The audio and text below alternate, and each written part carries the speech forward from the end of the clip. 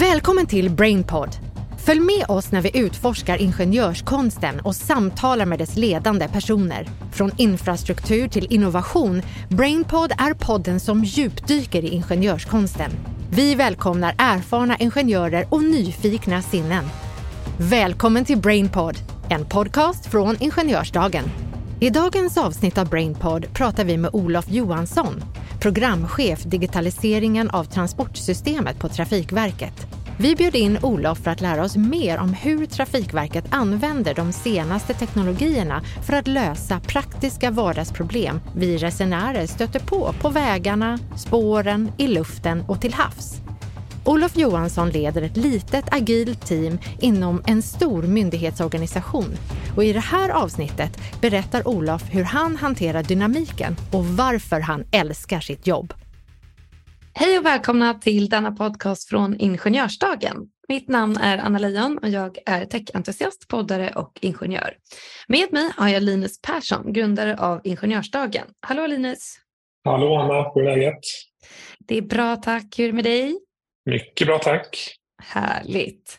Med oss idag har vi ju också ingen annan än Olof Johansson som är innovationschef / programchef på digitaliserat transportsystem på Trafikverket.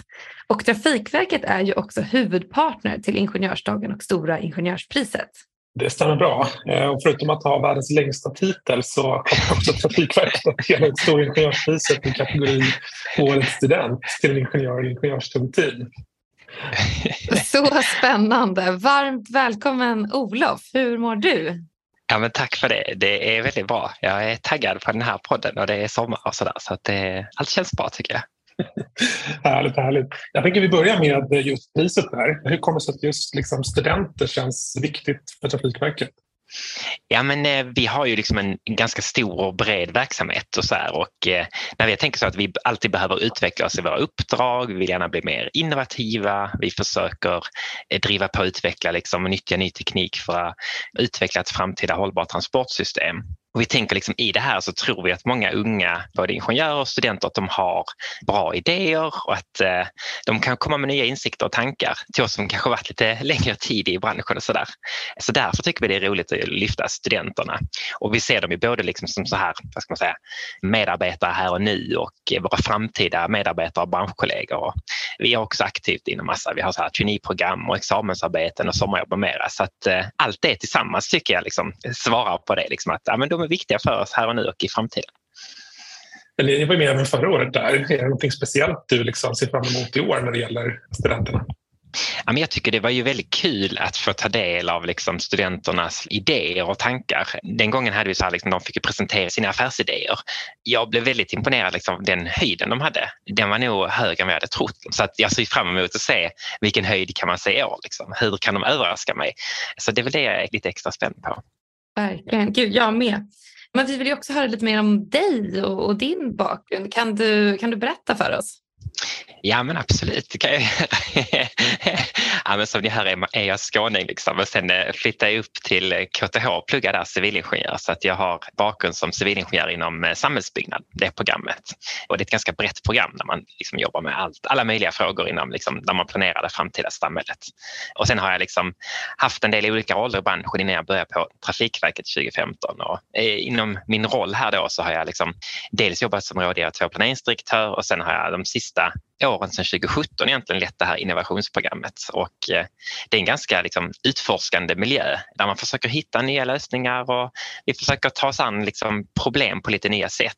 Och jag tror just den delen i att jobba med utveckling och förändring och innovationsfrågor har jag väl gjort i hela min karriär, kan man säga. Så att det är det jag verkligen drivs av, ska jag säga. Så att det är därför jag tycker det är kul att ni har den här fokuset också på de här ingenjörsdagarna.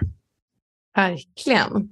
Så spännande. Och vi vill ju djupdyka också lite grann i ett specifikt case från er på Trafikverket som vi har nosat lite grann på i vår tidigare dialog, då ni har kunnat nyttja den nya teknikens möjligheter i praktiken för att lösa ett konkret problem som vi ju ser på vägarna. Vill du utveckla lite? Ja, men det kan jag absolut göra. Man kan börja så här, så dels när vi tittar liksom i vår planering så försöker vi förstå liksom, okej, de befintliga problemen vi har, kan vi lösa dem på nya sätt? Och i det här fallet då så hade vi vi har problem med trafiksäkerheten på, egentligen det finns ju i hela världen, men i det här fallet är det på landsvägar, liksom där det inte är så mycket trafik. I det här fallet var det just timmertransporter. Om ni går på eller cyklar längs en väg och det kommer en timmertransport kan man känna sig ganska liten. Och där det inte är så mycket trafik så kan det vara ganska svårt att motivera liksom, samhällsekonomiskt att bygga om en väg eller bygga till för att liksom, lösa trafiksäkerhetsproblematiken. Så i det fallet då så har vi samverkat med skogsindustrin, i det fallet SCA, och så har vi satt in så kallade liksom, digitala hastighetshinder i fordonen. Så då kan man lösa problematiken med trafiksäkerheten och få ner hastigheterna utan att behöva bygga om. Så istället för att det kostar massa miljoner så går man ner till att det kostar liksom några få hundralappar i en prenumerationstjänst i månad. Och i det här fallet använder man det heter geofencing-teknik. Så egentligen som ett digitalt staket kan man säga. Så sätter man upp vissa kriterier längs vissa zoner. Så sätter du, men här är en skola, men då kan man inte köra mer än 30 förbi den till exempel. Eller här är en liksom lite mer kritisk miljö, det är 50 där. Så kan man ha olika liksom, hastigheter längs en sån sträcka då. Så att det kan hjälpa oss att lösa den problematiken. Och i det här fallet är det liksom hus som går längs de här landsvägarna. Så det rör sig mycket människor ute i de miljöerna. Så att, men det är ett väldigt roligt projekt tycker jag. Och det är egentligen också, vi har tagit vidare liksom, forskning som vi har drivit tidigare. Vi drev ett 4-årigt forskningsprogram inom geofencing tillsammans med industrin där vi lärde oss mycket. Och nu tar vi lärdomar därifrån som vi kan använda då för att lösa problem här och nu om man säger. Så att, jag gillar det projektet om man ska säga. Du pratar lite där om liksom landsbygden och så, men jag antar att även geofencing går att nyttja i andra liksom mer urbana miljöer och så också. Kanske lite andra problem man löser men att samma teknik används. Ja, men det stämmer verkligen och man kan säga så. Vi har egentligen i den liksom utveckling som har skett tidigare när vi hade det här forskningsprogrammet, det var bland annat Stockholms stad med Göteborgs stad, Helsingborg var också aktiva och sen kom det liksom andra projekt där vi tittade vidare här också. Men hur kan man till exempel lösa problematik med trafiksäkerhet inne i stan? I Stockholm till exempel så tittade vi hade en innovationszon, Hornsgatan hette det, där man om det var mycket lastbilar eller godsleveranser så sänkte man hastigheten om det var mycket oskyddade trafikanter ute i den miljön till exempel. Men det som vi då försöker också titta, det är just att varför vi vill titta på landsbygden, det är just att vägnätet vi ansvarar för är ju liksom landsbygdsmiljövägar och motorvägar, så att vi försöker ta liksom kunskapen vi byggt in i staden och även föra ut den då så vi kan få till liksom nyttor i hela landet. Så att säga. Jag blir så himla nyfiken, men finns det liksom positiva miljöaspekter där också när man kan då begränsa hastigheter? Ja, men det finns en ganska tydlig korrelation. Alltså ju högre hastighet du har på din bil eller ditt fordon, desto mer släpper du ut också. Så det är klart att kan man få ner hastigheterna så sänker det också utsläppen. Så den korrelationen är väldigt liksom, tydlig om man säger. Så att det är klart att det kan ju ge ganska stora effekter mot våra hållbarhetsmål liksom, om vi får till det här. Så att trafiksäkerheten är ju en del, men geofencing kan också användas exempelvis för att styra en drivlina. Så istället för att du kan sätta krav på då vissa zoner så kanske måste du slå över på eldrift om det är ett hybridfordon till exempel. Eller man kan ge tillåtelse att lasta mer om du kör långsammare över en specifik miljö. Så får man också effekter att du kanske behöver köra färre antal transporter, så då kan du få klimat- och miljönyttor på det sättet också. Så att den har stor potential, hela den här tekniken, och så finns det en mängd olika tillämpningar som vi då studerar inom det här området. Ja, men verkligen coolt. Och du nämnde där att det är med SCA och ni liksom samarbetar med industrin. Men om man ställer en lite dum fråga kanske, men varför tillämpas inte det här på alla fordon egentligen? Ja, men det är en bra fråga. Alltså det kommer egentligen också så här lagkrav från EU på fordon, men det har kommit vissa lagkrav i år och det kom då förra året och det kommer successivt, men det tar också tid att byta ut en fordonsflotta. Så att det är inte så liksom bara för att det kommer ett lagkrav, då är det på nya fordon. Det är inte så att liksom det automatiskt slår över på hela flottan. Så att det vi försöker göra det här, det är egentligen att accelerera liksom användandet av den genom att pinpointa vissa miljöer där vi har liksom problem. Så att, och sen nu när vi har gjort den här piloten så är det många som har tagit så kan inte vi också göra det här? Så att vi har fått, liksom, det blir den typen av spin-off-effekter och det är det vi gärna vill nå. För att jag tror på sikt kommer det här nu kanske lösa sig självt genom att liksom fordonen blir tillräckligt smarta, men det kommer att ta tid. Så att då vill vi få nyttorna här och nu.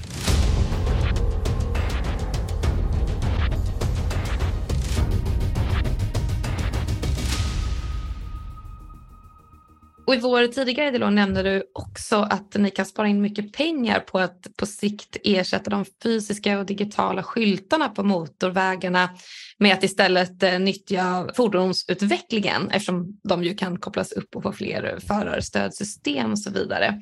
Kan du inte berätta mer om den piloten som ni ju undersöker just nu?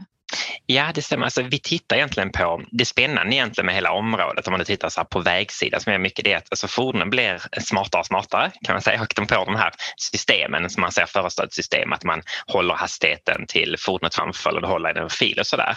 Och sen kopplas de också upp.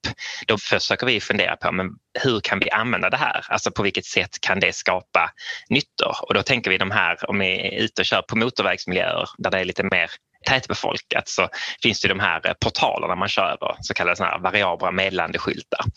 Och de systemen, det är klart att när man gör den typen av investering, det kan kosta en hel del pengar. Vi ser att om den informationen vi vill nå ut med till fordon där, om fordonen innan de är uppkopplade och har de här systemen kan hämta den via liksom olika molnlösningar direkt. Då när i tiden i så fall är de här investeringarna inte lika lönsamma. Det vill säga när kan vi slippa vi göra den typen av investering. Så det håller vi på att studera nu. Och det gör vi genom både liksom olika studier men också då genom att vi vill göra liksom tester på det här. Då. Och det ena är att vi vill kunna skicka ut information och det andra är att vi vill kunna ta in information från fordon också. Så att det är liksom det där dubbelriktade utbytet är väldigt intressant. Så att det håller vi på att titta på just nu. Vi vill göra en studie här i Region Stockholm runt den faktiskt. Då blir man lite nyfiken. Alltså, om man ska ta bort de skyltarna och sen kommunicera med bilen och bilen kommunicerar med föraren. Hur gör man det praktiskt så att det inte blir massa liksom, störningsmoment när man kör, tänker jag. Alltså, är det ljud eller är det visuellt eller har ni tänkt att det ska funka? Ja, men det är en bra fråga också. Det är viktigt att påpeka att det är inte vi som skickar ut liksom informationen direkt till fordonet utan vi liksom tillgängliggör informationen via typ en datautbytesplattform eller någon åtkomstpunkt och sen i sin tur så hämtar ju, alltså fordonen har ju sina, de är ju som datorer nästan och sen så kopplar fordonsflottor upp som det, då hämtar de den här informationen direkt och sen om den skickas ut antingen kan det vara genom att du informerar föraren eller är det att du kan liksom att styra på den informationen också. Men i det här fallet är det väl liksom en typ av information. Och måste också, de här skyltsystemen också har ju liksom att de finns ju till bland annat för att man ska kunna minska köerna och liknande. Så att i ett tidigt skede kan du se, okej, det kommer snart bli kö här för att vi märker att det börjar tjocka till en bit längre bort. Det kan egentligen genom att fordon också agerar på liknande sätt, att de kopplas upp mot varandra, att de har de här systemen, då kommer vi också hitta de här effekterna. Så att det är egentligen att försöka förstå när ändras den här kalkylen. Liksom. Vi är ju, har ett ansvar att planera systemet långsiktigt och då försöker vi förstå hur ändras kalkylerna med nya teknikens intåg. Och det är väl också lite upp till varje biltillverkare att designa den lösningen själv och få den godkänd så att säga. Liksom. Ni kan ju bara tillgängliggöra informationen och sen är det väl lite grann upp till dem att liksom visualisera den eller visa upp den på något sätt. Ja, men så kan man säga. Samtidigt är det ju så att alltså, fordonen är ju, de agerar ju på en marknad, de är ju i samma system så det är klart att här försöker man ju driva en utveckling ihop mellan industri och oss offentliga parter liksom, så att man får en lösning som funkar och inte bara funkar i Sverige utan den ska ju funka internationellt. Så pratar du till exempel om fordonsindustrin så är inte de intresserade av en lösning som bara funkar för dem i Sverige utan det ska vara en lösning som funkar i hela EU för dem till exempel. Då. Det är då det blir intressant. Så att vi är också väldigt aktiva i den dialogen med parterna i industrin och driver arbete inom bland annat EU. Då. Jag har haft förmånen att lyssna på dig ganska ofta, Olof, i olika sammanhang och sådär. Och det är så otroligt mycket spännande projekt vi sitter med hela tiden. Man kan ju lätt, kanske fördomar, men misstag för en innovativ startup som lanserar nya sprintare projekt hela tiden. Man blir lite nyfiken hur ni får till det där i en så stor organisation och i en myndighet som jobbar med så viktiga saker som infrastruktur. Det är för det första det är kul att du lyssnar ofta på mig. Det är bra. Nej, men det är så viktigt att vi liksom beskriva och berätta om det vi gör så att vi inte liksom utvecklar någonting bara för oss själva utan det ska vara för samhällets bästa. Men man kan säga att det är klart att det jag tittar mycket på, jag jobbar i en typ av innovationsprogram så vi försöker liksom vara väldigt nyfikna och testa och pröva nya lösningar. Men det vi alltid gör när vi försöker få ut det är att vi försöker se hur kan det här användas av de som ska göra vår slutanvändaren, liksom slutbeställaren. Och skulle man ta det till exempel inom Trafikverket, ta exemplet med det här geofencing-caset vi pratar om med skogsindustrins transporter. Alltså det gör vi ihop med i det fallet är det Region Mitt och då är det utredarna och planerarna där. Så att vi försöker ju liksom utveckla en lösning, titta på det, men sen försöker vi sprida ut till organisationen till de som inte jobbar liksom med digitalisering varje dag eller liksom experterna i det området. Så att det är väl så vi försöker driva det här liksom utvecklingsarbetet. Och det tror jag liksom är grunden i allt. Alltså att involvera rätt personer och göra det så pass pedagogiskt liksom enkelt och beskriva det så enkelt så att det går att använda av de som ska göra det sen. Så att man inte sitter liksom en utvecklingsdelen bara för sig och bara testar fram och gör nya spännande piloter. För det är inte det vi vill komma till, utan vi vill komma till att vi ska kunna använda det också. Så att det jobbar vi väldigt mycket med. Hur ser liksom sammansättningen av dina medarbetare, ditt team ut? Vad rekryterar ni? Gör ni aktiva val att hitta olika typer av kompetenser, bakgrunder? För det är ju viktiga frågor, men samtidigt ska det vara snabbt och innovativt. Hur får ni ihop det? Ja, mitt team det är jag plus 5 personer. Sen har vi inne liksom, vi jobbar ihop med konsulter och jobbar tillsammans med andra i vår organisation. Men i min grupp är ju egentligen består av, skulle jag säga, liksom innovations- och förändringsledare. Så det är det som är liksom vår expertis. Och sen så applicerar vi det liksom på området digitalisering på vägsidan. Och då är det liksom så att man försöker driva det här förändringsarbetet. Sen har vi ju massa duktiga experter som är jättebra på fordonsutveckling eller förstår liksom självkörande fordon eller vad det innebär. Så vi har både liksom djupexperter inom Trafikverket och vi har de som är experter inom planeringsområdet eller på upphandling.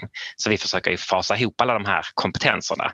Och jag ser väl vår roll som de här innovations- och förändringsledare som liksom kittet som försöker få ihop de här. Så vi brukar säga att vi vill minska gapen i organisationen. Det är väl liksom en av de rollerna vi ser att vi har. Och gapen mellan oss och externa också. För att lösningar vi utvecklar, vi har ju liksom ansvar för liksom planera transportsystemet, men det är ju liksom infrastrukturen, men själva fordonen och de som trafikerar, det är ju andra som står för den liksom. Så att då måste vi prata med många och samarbeta med väldigt många. Jag blir också lite nyfiken på din liksom, personliga drivkraft och vad är det som gör att du tycker att det är så kul att jobba på Trafikverket liksom. Det är väl ena delen av frågan. Och sen är det något projekt som vi inte pratar om nu som ligger väldigt nära ditt hjärta personligen? Ja, men det finns så många, men drivkraften tror jag liksom varför jag på Trafikverket. Alltså jag tycker vi har ju ett väldigt spännande uppdrag, ett stort uppdrag. Om man tänker alla som man känner behöver transportera sig eller man använder transportsystemet varje dag. Det kan vara frustrerande om det står stilla eller inte fungerar, men det finns också otroligt stora möjligheter att utveckla nya lösningar. För det är också så att transportsystemet står för en väldigt stor del av liksom våra klimatutsläpp, det bidrar till buller, det bidrar liksom till trafikosäkerhet. Så att kan man hitta de här nya lösningarna och använda tekniken för att lösa de problemen så kan man få ganska stora nyttor. Så att jag tänker att man kan bidra till väldigt mycket om man jobbar här. Och så är det också i och med att vi upphandlar för väldigt mycket pengar och så. Det gör ju också att man kan få göra ganska stora projekt om man jobbar hos oss. Och vi forskar för liksom 700 miljoner om året och vi driver mycket i olika projekt. Alltså, det är jättespännande att vara i hela den miljön tycker jag. Så att det finns mycket att göra. Jag tycker vi gör mycket bra, men det finns ännu mycket mer att göra och det gör ju att det är spännande. Det är inte färdigutvecklat liksom och det tror jag också jag gillar. Gärna en stor utmaning där det finns mycket att ta hand om som kan bidra. Det var första frågan. Vad var nu andra delen? Nu jag var inne i den. Nej, men det var om det var någonting utöver de casen eller projekten jag pratar om nu som du känner att det här vill jag också slå ett slag för. Det här är viktigt och personligen väldigt kul för dig. Ja, men det finns många grejer. Just nu tittar vi bland annat på att vi gör en förstudie för en systemdemonstrator och då är det egentligen för, vi kallar det elektrifierade och automatiserade godstransporter. Så då försöker vi förstå hela systemet, vår roll i den. Hur ser ansvarsrollerna ut? Vad är vår roll? Vad är industrins roll? Vad behövs det för typ av uppkoppling? Ja, men vem ansvarar för det då? Är det en teleoperatör? Är det andra? Så att där pratar vi med väldigt många och då är det ju vi en del att vi ansvarar för infrastrukturen så då kan vi se men vad kan vi göra vår sida för att liksom bidra till den här utvecklingen. Så det tycker jag är ett väldigt spännande projekt vi gör. Och ett annat som jag också tycker är väldigt kul som inte liksom vi pratat så mycket om här det är att vi håller på att utveckla ett analyslabb också så att vi försöker bli bättre på att nyttja möjligheterna som alla de stora datamängderna ger oss.